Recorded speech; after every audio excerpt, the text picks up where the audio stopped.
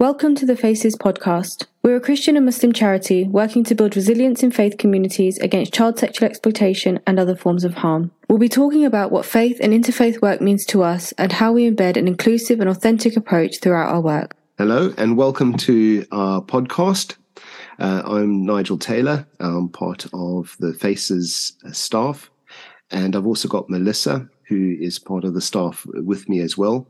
And we host this podcast, and we've got special guests with us to discuss some of the census figures that have come through recently. And on the chat, I have Peter. Do you want to introduce yourself, Peter? Hi, I'm Peter Adams. I work at St Mary's Church in Luton, working with the churches and across the faith in Luton, working for peace and reconciliation in our community. And I've also got the wonderful Rohana. Rohana, would you like to introduce yourself? Hello, I'm Rohana Faisal. I am co-chair of Faces. Okay, thank you. And I've also got Tony Thompson, who is another co-chair of Faces, and I lead one of the churches in Luton, Hope Church.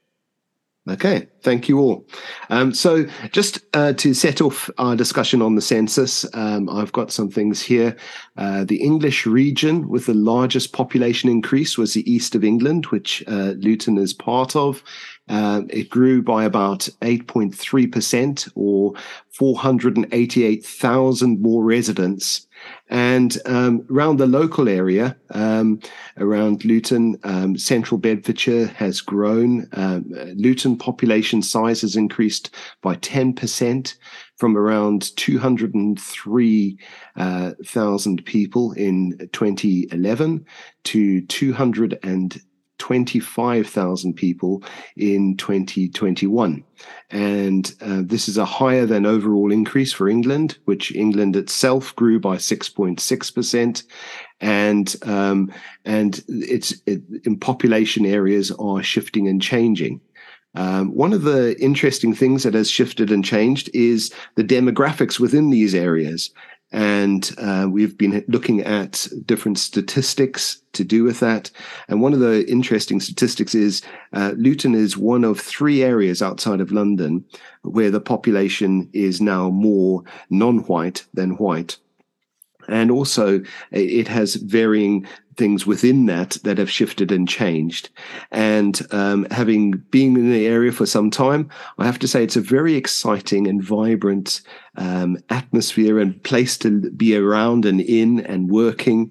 And our team of experts online, as I would say, have great knowledge of different parts of the community, are very engaged with the community.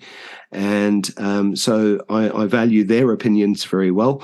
And so I'll open up conversation and see what people would like to bring to the fore. So we've got some statistics around that we've been looking at. I think the overall population of Luton increased by 22,000 people. The census in 2021 shows that Luton now has a non-white majority, with 54% of the population being non-white. And so there's a lot of demographics in that. But most of us have lived around the area, lived in this area. These are not surprising statistics in many ways to us, but it's good to have figures that show where things are and are helpful in building resources and equipping the region. And so as Faces, we're looking at this with eyes on child safety and safeguarding. We've got our eyes on caring for the community, and we've also got our eyes on the religious scene as well, and what's happening there. And there's been massive shifts in that during this time as well. So I'll open it up. I think Peter, if you'd like to launch off, and then we'll come to Melissa. Yeah, I think just to comment on particularly, I mean, obviously, I think it's really good that we move into the ethnicity and religion figures, but actually looking at the size and the growth and so on. One of the points there is that Luton has a high density of population. It's not just that we have a large and growing population, but we have a high density of population. The census commentary tends to describe it in terms of number of people per football pitch. And whereas the national average is about 3 people per football pitch of space of land, the Luton figure is around 31, I think, and is about the highest outside of London. Yeah, 37, I think I've got here in front of me. But yeah, 37 people. 37. I just missed the top of the one there. It's about the highest outside of London, and I think that adds to that density, adds to the dynamic and all sorts of things to our community. That's all I have to say at the moment. Yeah, thanks, Peter. Hi, everyone. Nigel, I'm glad you brought up this idea that, the fact that we have a non-white majority now in Luton. But actually, it's worth obviously saying and reminding everyone that the total white population is still the majority group, into the majority demographic in Luton. And I think that can often get lost in how people talk about this. And the second point is just, often we talk about in faces and in our training what these kind of terms really mean, because I'm sure you're going to have people who identify as white, who identify as black or Asian, British Asian, Indian, all of these different categories that we may not necessarily perceive them to be. And you'll have people who identify in a particular group who might actually kind of represent a completely different type of identity. So it's not always helpful, and we try to sort of remind people that it's not always helpful to think we have the right idea about what these groups mean. And certainly when we're talking about safeguarding, when we're talking about different challenges that groups face, I think it's just important to always have nuance in that as well. Yeah, thanks, Melissa. And I think this whole diverse nature of Luton is wonderful, and I think that's a very good point, that the largest population is still white. They largely still, the largest group is Christian, although that dropped by about 10,000 people over the 10 years, people identifying as Christian, and I think there's some interesting statistics like that come into the figures as well. Don't know if anyone else wants to come in here.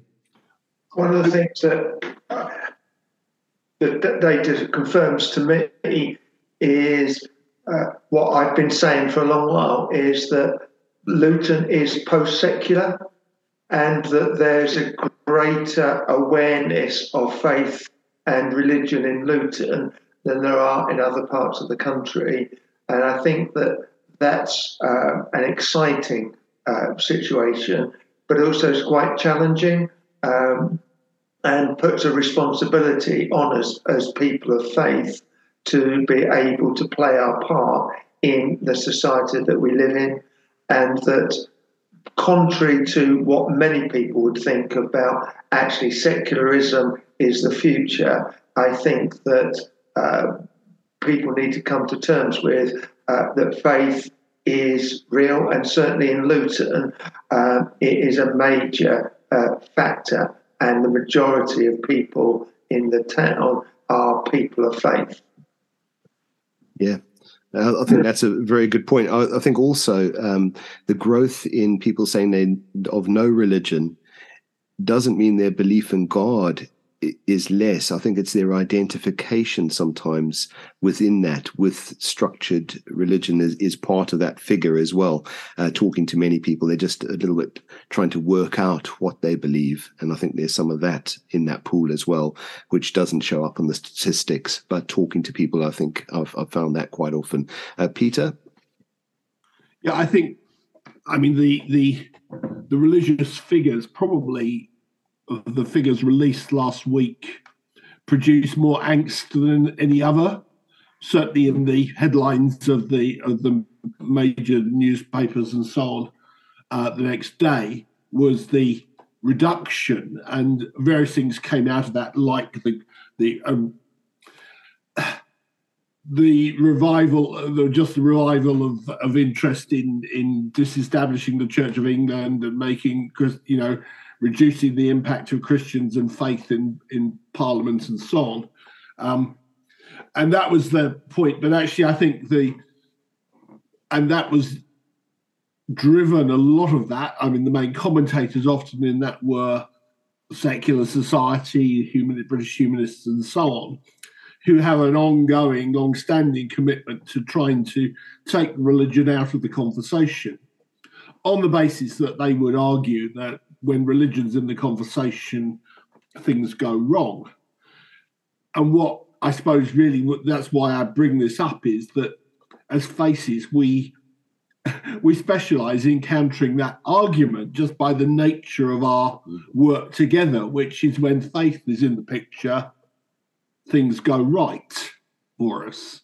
And we do what we do by being able to talk about our faith and refer to our faith, but not let our faith be a difference and a problem, but a resource, a reality, and something that is part of our perception of all that we do. And therefore, faith is really important. So I want to counter that angst about faith, where the particular figures of the number of Christians, the number of people who identify as Christians, the number of people who identify as Muslims and other in the town, by saying, actually, you can see that as a negative, but actually we show that serves us well. Yeah. Thanks, Peter. Rohana, have you got any comments you want to bring? Yeah, I think if I just build on a little bit of some of the things that Peter and Tony have commented there, but I think it's kind of also really important to recognise as we're having this conversation. We've seen some of the headlines that came, and anticipated some of the headlines that we saw when the religion and ethnicity data dropped at the tail end of November. Britain has, this anxiety around its black and brown populations is not new. It's been an ongoing conversation that we've had, and grappling with, how Britain responds to its ethnic minority population, its black and brown population. That's not new. That's an ongoing anxiousness that has, sadly for people like me, that has kind of infused within public discourse. I think what's really important for us sort of really to consider is the implications of this, both, I guess, at a national level and local. And so I'll pick up on some of those, because we've had this discussion about faith. We know that Christianity is the Christian established church, or people wanting to define themselves as Christian, those numbers look to be in decline. Mm-hmm. Other belief systems are not. The number of Muslims in Britain has grown. And there is, I think, a need to have a discussion, as much as, Pete's mentioned the humanists there. The humanists might want to have a discussion about the role of church and state. I find it really interesting that those same organisations don't kind of stop to think, actually, what's the role of these other faith groups that we, I hope, consider to be part of, of the fabric of our community, of our society. That that we are, we've been here for many generations. Not just post-war, but preceding that, our histories are interlinked. And what's the place of people like me, people who look like me within this state? So that's my first comment. I think the second comment, in terms of local, what do these numbers tell us, and where should it kind of draw our eyes to? So we know nationally, the census data has told us that I think something like 39% of Muslims live in the most deprived areas of Britain. We can kind of look at that in the context of IFS data, which also tells us that and I'm going to cross over a little bit between ethnicity data and faith data, because it's unfortunately not always as clearly differentiated in the way that people do this kind of research. But IFS data puts ethnicity pay gaps. British Bangladeshi males, British Pakistani males experience the largest ethnicity pay gaps. And actually, when we look at child poverty in Britain, British Pakistani and British Bangladeshi young people are more likely, are the most likely demographic to be facing child poverty. And in the Luton context, certainly there is a significant correlation between, or convergence between those who identify as British Pakistani, British Muslim, and British Pakistani. And so there's sort of some questions for us to think about in terms of how are we supporting young people and their families beyond the kind of universal offers that are out there. There is probably a need to consider, and I hope people are starting to consider what this data tells us about our town and about the services and the provisions that we need to be providing. Tony quite rightly points out that Luton is a faithful town. However, however people may want to dismiss it, the reality is, the fact is, for people in Luton, faith is a really important element of our lives. And we hear it, all of us engage with young people, we hear the growing importance of actually faith in young people's lives. And I think I hope that this, the census and the discussions that ensue from it really draw people's eyes to recognising the importance of that, and then actually considering, given that we know what our town looks like, given that we know the structural disadvantage and the material disadvantage that those groups face nationally and within our borders, I hope that's cause for reflection in terms of the kinds of support that we provide, but also just in terms of how we function on a really strategic level in our town. Yeah, thanks, Rahana. And just waiting for someone else to come in. Anyone want to go for it? I think it's good to, maybe talk practically about what we mean when we're saying that. So we're a very faithful town. There are a lot of people who believe in Luton. That should be taken into account when we're working with families, when we're working with children, when we're teaching RSE, for example, when we're responding to safeguarding concerns and safeguarding situations, and when we're reading potential safeguarding concerns and risks as well. We need to take the context of that child into account, and that includes potentially being from families of faith. But also, how can we be more inclusive and listen to those families? How can we make sure that whatever those universal offers that you mentioned, Rahana, are, that they are actually universal, in that they are going to reach people from different cultural, ethnic backgrounds, religious backgrounds. And that might be as simple as the food that we serve in our schools, being having a dietary, meeting a dietary need of the children, but also facilitating prayer spaces, making sure that lessons that talk about marriage, sex, relationships are taken into account those religious views as well, that young people will hear from their faith institutions, from their churches, mosques, or other places, from their families, and also that they'll hold as values themselves. How do we say this really loudly, that actually, as Tony put it, we are a post, how did you put it, a post-secular town? That's what you said. I think that's something we need to keep repeating, to remind people that being inclusive, which everyone wants to say they're being, means considering all of these things. And sometimes there will be conflict between religious views, between those who aren't religious and those who are. But actually, how do we navigate that and not just put all our weight on one side, to meet who actually might be a minority in the context of Luton? Yeah, I mean, and I think that requires considerable faith literacy. I mean, the secularist position that governs so much of our nation's processing over many decades was one that marginalised faith and marginalised particularly faith literacy.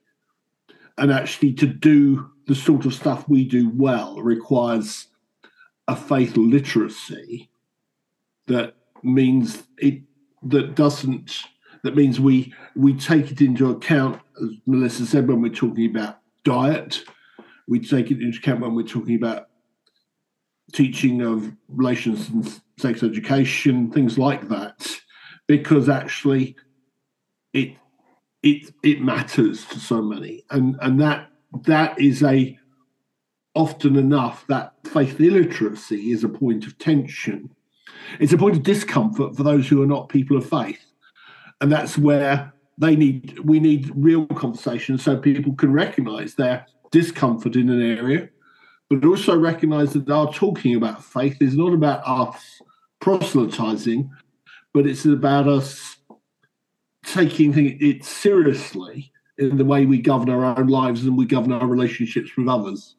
And it's, I think that's one of the things we've, again, coming back to what we've done well, is that we navigate that area well. And probably I would say one of the most important things we can contribute to our post-secular society is to help people navigate well in that world. Yeah, go for it, Tony. And I think the context we have in Luton, where we have large numbers of different groupings. So there are different Muslims groupings, Pakistanis, Bangladeshis. There is a large number still of white people, but also Caribbean, African people with different roots. And we have that opportunity, if we take it, of learning from each other. And I think that what is good in Luton is that there is a lot of that dialogue, as represented by faces, and within other contexts of good, active listening, and not seeking just to impose our views on others, but seeking to learn about others. And I think that has to be something that's modelled, and the authorities need to keep learning and growing in terms of doing that. The fact that there is such a diverse population in Luton, that they have to listen to all the different demographics and to learn and to become literate in the different demographics. Because they are different, but each of us have something to contribute to the whole. Yeah, thanks. And I think also the no religion aspect that's been grasped by the humanists who have the agenda of not having religion in the public square. Actually, that is a belief system, and it isn't the whole belief system of those figures either. And I think one of the wonderful things is a lot of people understand each other and understand a fair bit about each other's beliefs when I've met with people in Luton. And I think that's one of the massive strengths of the town, and something that really should be known elsewhere in the nation. There's things to be learnt from a town like Luton that should help the whole national scene work better together. And I think some of that faith literacy is really helpful with that. Tony? Well, just sort of building on that, but taking us in a different direction. One of the things that I've not heard spoken about, but seems to be clear from the census data, is that people want to live in Luton. And so if we've had sort of an extra 20,000 people or so arriving in Luton, well, all I can say is, well, that's because people want to live in a town like Luton with its cross sections, with the things that you're talking about, Nigel. And rather than see it as a negative, let's shout it loud. Luton is one of the most popular places to live in Luton. People are wanting to live here, and we certainly are pleased to be lived here and not surprised that others want to join us. Yeah, go for it, Peter, and then Rohana. Would be great to hear from you on this as well. I think just picking up on that, there is I think I would want to say that may be true, Tony, but there is also a clear indication of those who have left, and that does include, sadly, white British. And I think there we have the reality of people, some of whom obviously are moving away because we have a high turnover, but some of whom are moving away because they're not prepared to adapt to living with the diversity that they experience in Luton on a day-by-day basis. And whilst I don't want to overemphasize that, that is a reality that I engage with, that I challenge, because I want, our own story is that we love it and we engage with it, and we are it's a positive feature of our lives, but one that I try not to ignore, because I do find too many who are moving away, and they particularly fall into our demographic. Yeah.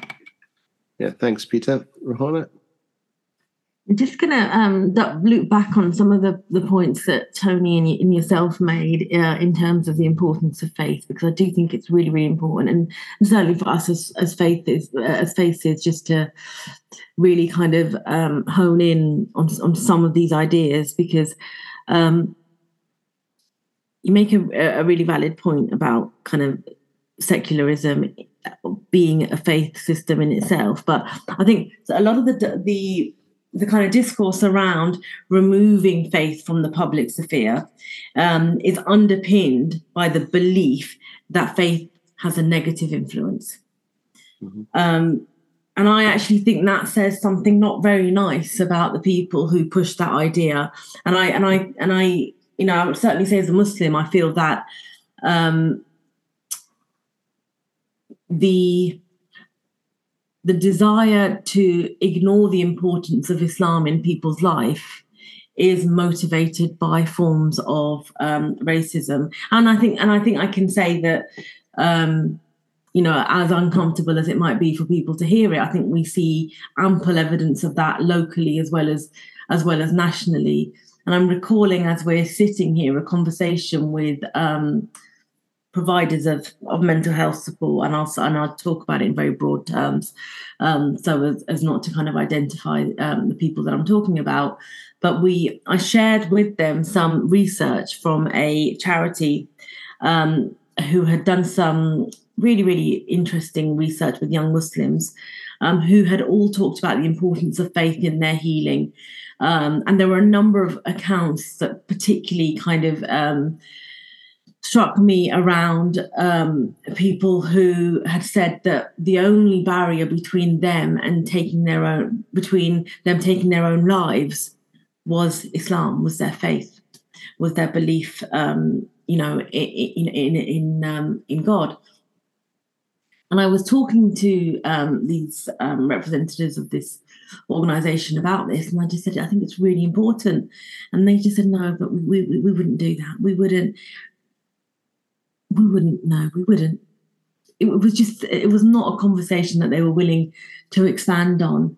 And I just thought, wow, even in this kind of life and death scenario, our faith is still positioned as something that we can't touch, that we won't talk about. Even when people are crying out to you and saying, this is the thing that's going to help me, can I have this as part of the process of my healing? And we're turning around to people and saying, no, we can't. And I guess that leads me into another point that Peter was making there about how the importance of listening. I think over the years, I've probably done quite a lot of talking. I've said this oftentimes. I know the way that I am talked about. I know the way that people position me in conversations. A polite conversation will be characterized as a rant, or oh God, it's Rahana going off again. But for me, as much as you don't like that, you ignore that, and the aim is that you've got to keep saying these things because, as I say, people's lives depend on it. But I think what we do need is for that to be heard more and to be supported more around those dialogues. So yes, we have really diverse groups in Luton. I think there's a real piece of work and a real opportunity for all of us to come together, not just to listen to one another, but to uplift one another, to recognize the differential experiences that we are having, to recognize the different challenges that we are experiencing, and speaking up for one another as much as we speak for ourselves. Yeah, I think that there's some great points there.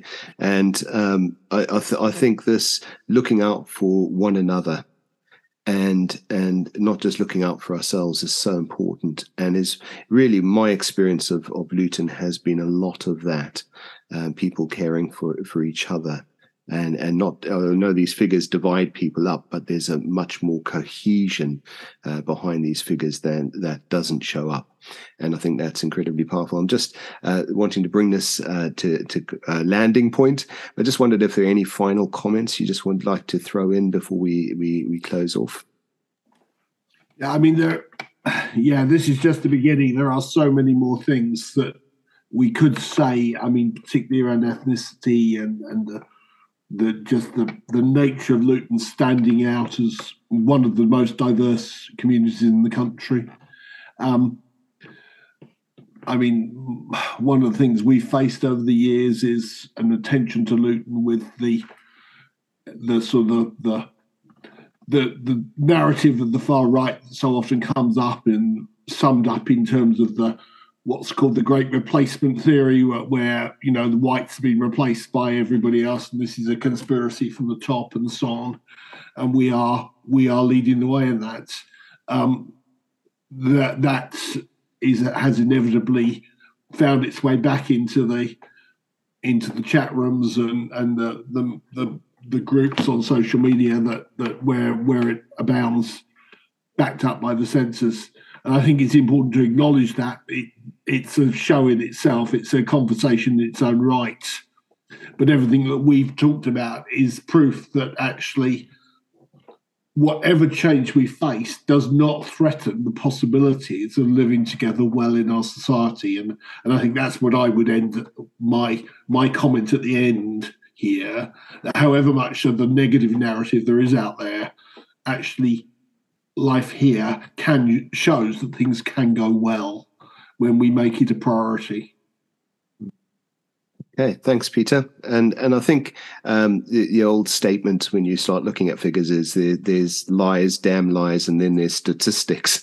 And people manipulate statistics for many, many reasons. And I think even though the narrative that you've described there, Peter, I look at these figures and I don't see it. In looking at these figures, I see some other things going on. And actually, I think in some of this, there needs to be a strong counter reaction to some of those things. And there needs to be a discussion that counters some of those narratives and uses figures like these.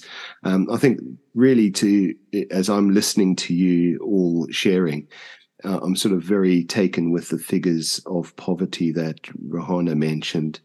And actually then looking at the numbers on the screen in front of me, and I'm just sort of thinking really with a large number of people who are from poor backgrounds, there needs to be some of that speaking into local government, speaking into how things are divvied up, how religion is taken into account, how people from different people groups, some of the minority groups that are joining into the life of Luton, that those groups are well looked after and well approached and well understood. I think that's the main thing. It's not making assumptions about people, but getting among them and discussing.